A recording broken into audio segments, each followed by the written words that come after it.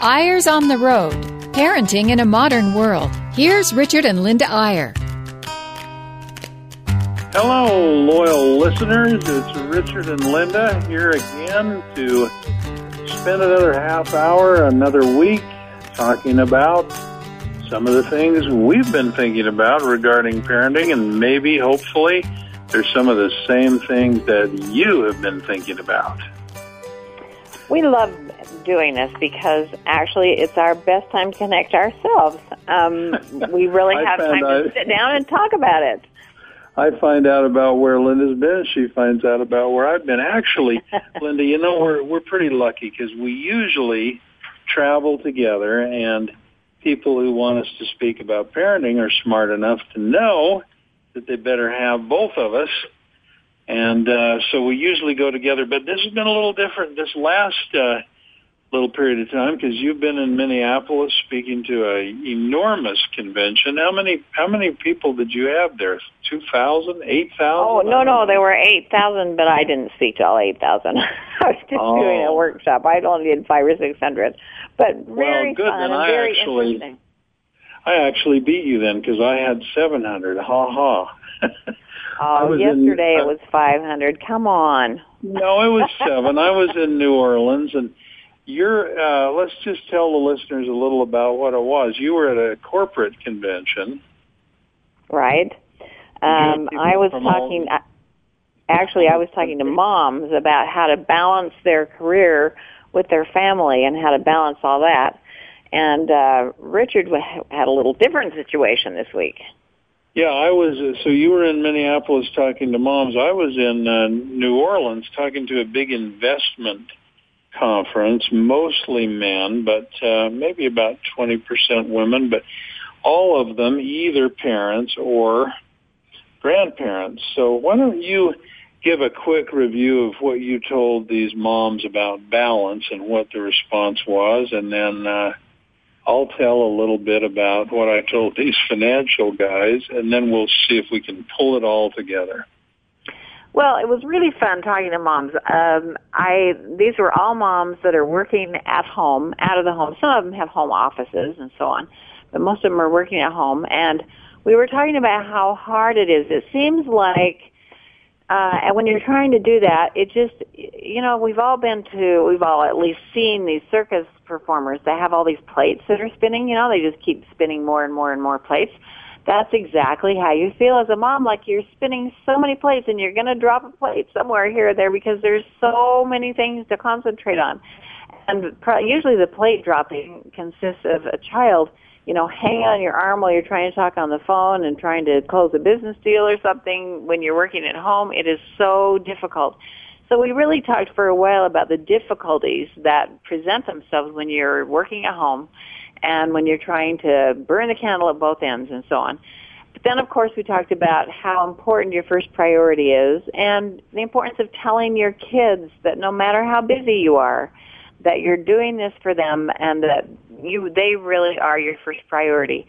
And, you know, setting limits, saying there's certain times when I can talk to you, there's certain times when I can't, and this is what it is. And just setting up all those little rooms of experience and so that kids know what to expect. And let me just, I'll break in on you a little and you do on me when I'm explaining mine, Linda, but when you were saying that, you had mostly women who were trying to work out of the home professionally and blend the home environment and the kids with whatever they're doing on the phone or on the computer with their job. But of course, even if you're a mom who's not professionally working out of your home, you've still got, don't you think, a lot of those same balance issues because you're trying to take care of the house, you're trying to do the budget, you're trying to cook the food, you're trying to do the shopping. At the church, there's so many things. All those things. So the point is all women are working, whether it's a professional work or not, and they're balancing that with the care of their kids. Exactly. And that's what makes it difficult, because at least men often can go to an office where it's clean and organized and talk to other adults all day. And for women, it's so different because you have to juggle all that. I mean, you can get totally occupied with just keeping the floor clean and the windows washed and so on, or just keeping your house up, or you can get totally preoccupied with community service or things that you've decided you want to do that are good causes, but it takes time away from your kids, and your kids kind of know it, so they know the time to get to you is while you're on the phone. They're always whining about something they need or some kind of an emergency when you're on the phone.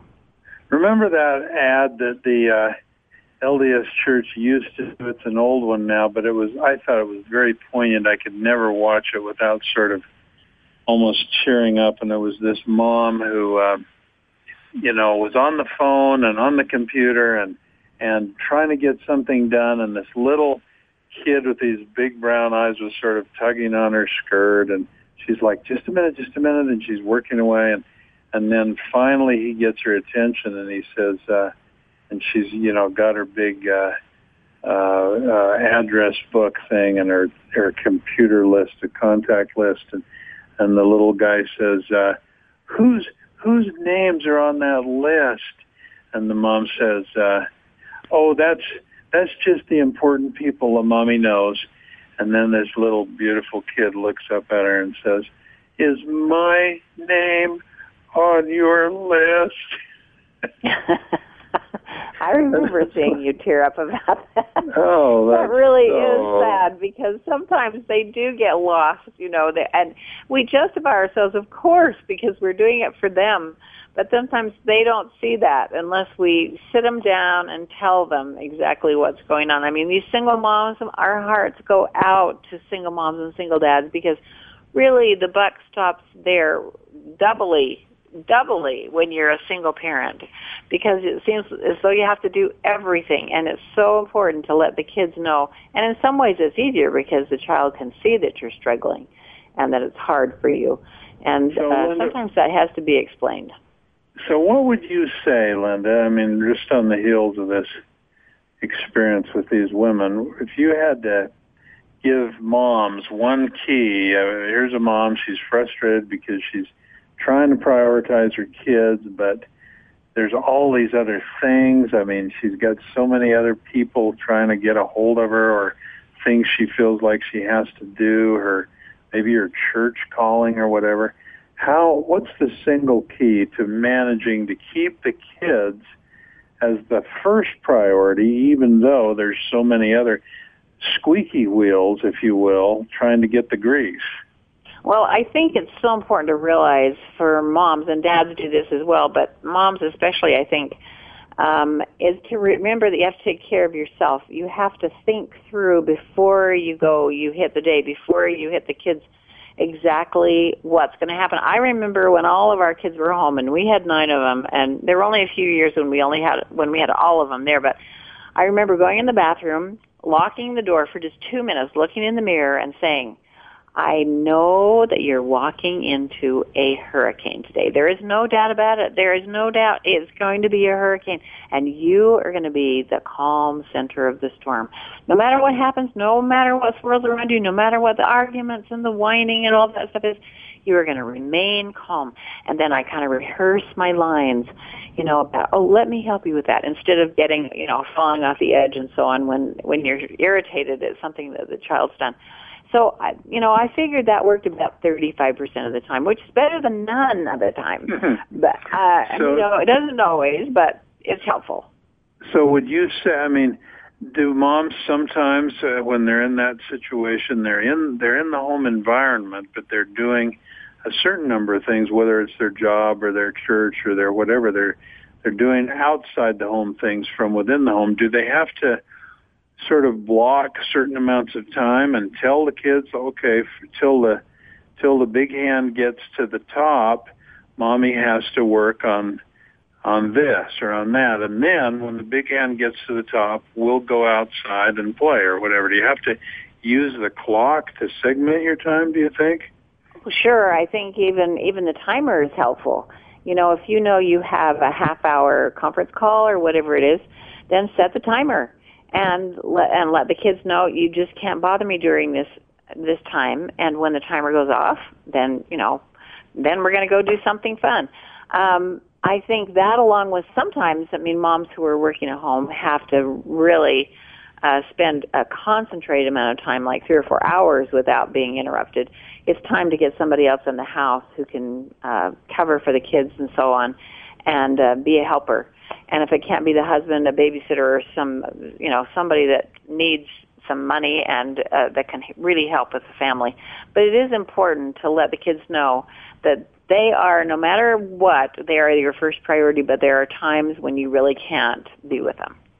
And you're certainly not, correct me if I'm wrong, Linda, but I think I know this since you're my wife, you're certainly not against having some child care now and then, or a preschool or something that gives you some blocks of time when you can focus on things other than the kids. Oh, right, absolutely. It seems to me you almost have to do that. There are parents that just cannot leave their kids. They just cannot, and more power to them. I don't know how they survive.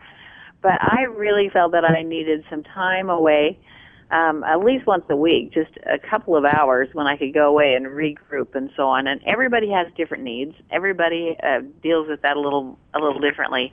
But I do think that people are there to help you, and you really need to use that help rather than becoming angry and upset all the time. I mean, when all our kids were home, you know very well, Richard, the book that I wrote while they were all there was called I Didn't Plan to Be a Witch, because I didn't plan it, but man, those kids can drive you over the edge, and you just totally lose it. And then the responsibility is to come back and say, sorry, this is what happened to me today, and I'm so sorry. I shouldn't have said that or done that, and that's really important, too.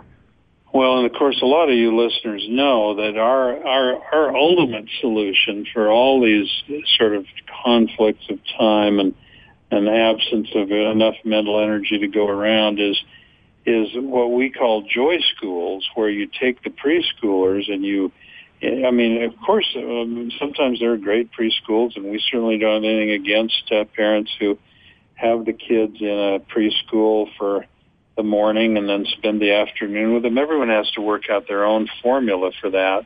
But for a lot of moms, we found that they didn't want to abdicate the responsibility. They didn't want to turn the kid over to some commercial preschool about which they didn't know very much. And so that's where joy schools come in, where a group of 4 or 5 or 6 moms groups together and rotates as teacher, so that on any given morning, one of the moms is teaching all the kids in this little joy school curriculum, and the other 4 moms, or the other 5, however many in the group, have that morning off, and then they have a time to get their other things done and so on, and then when it comes around their turn, they have the kids. And those sort of co-op, mother-centered preschools are really, really fantastic for the very problem, Linda, that I think you're talking about.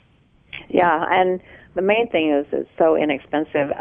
Preschools now are just outrageous, and for those who really can't afford it, as far as forking out that much money. And of course, they teach good things. We have nothing against preschools, but this preschool really teaches children how to be happy and well-adjusted and love their life and love the earth and their bodies and learn how to set goals and do all kinds of fun things that are really made for little children.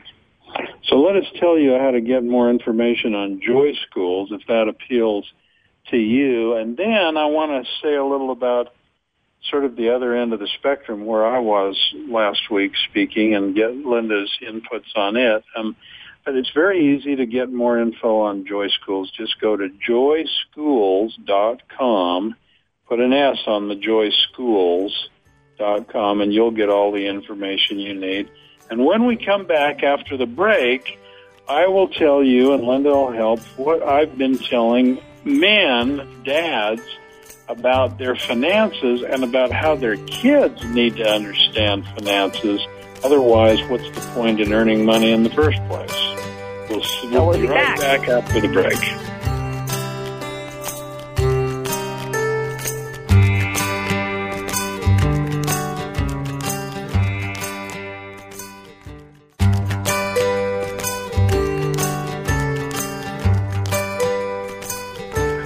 And here we are back again, Linda.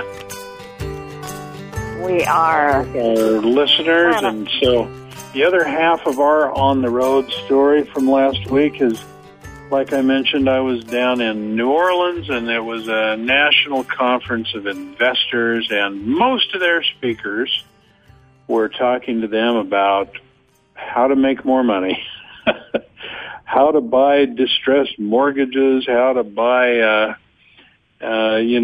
short sale houses, how to invest in the market, and on and on and on. You've all probably been exposed to conferences like that. I don't have anything against them, but I had the interesting opportunity to be sort of the final keynote speaker, and the question I posed to all those investors was this: what is the end and what is the means? In other words, is making money, is doing better with your finances and your investment, is that the end? Is that the final goal, or is that the means to something else? And of course, when we think of it that way, we all conclude that the end, the goal, the purpose, the thing that really matters is our families and our relationships.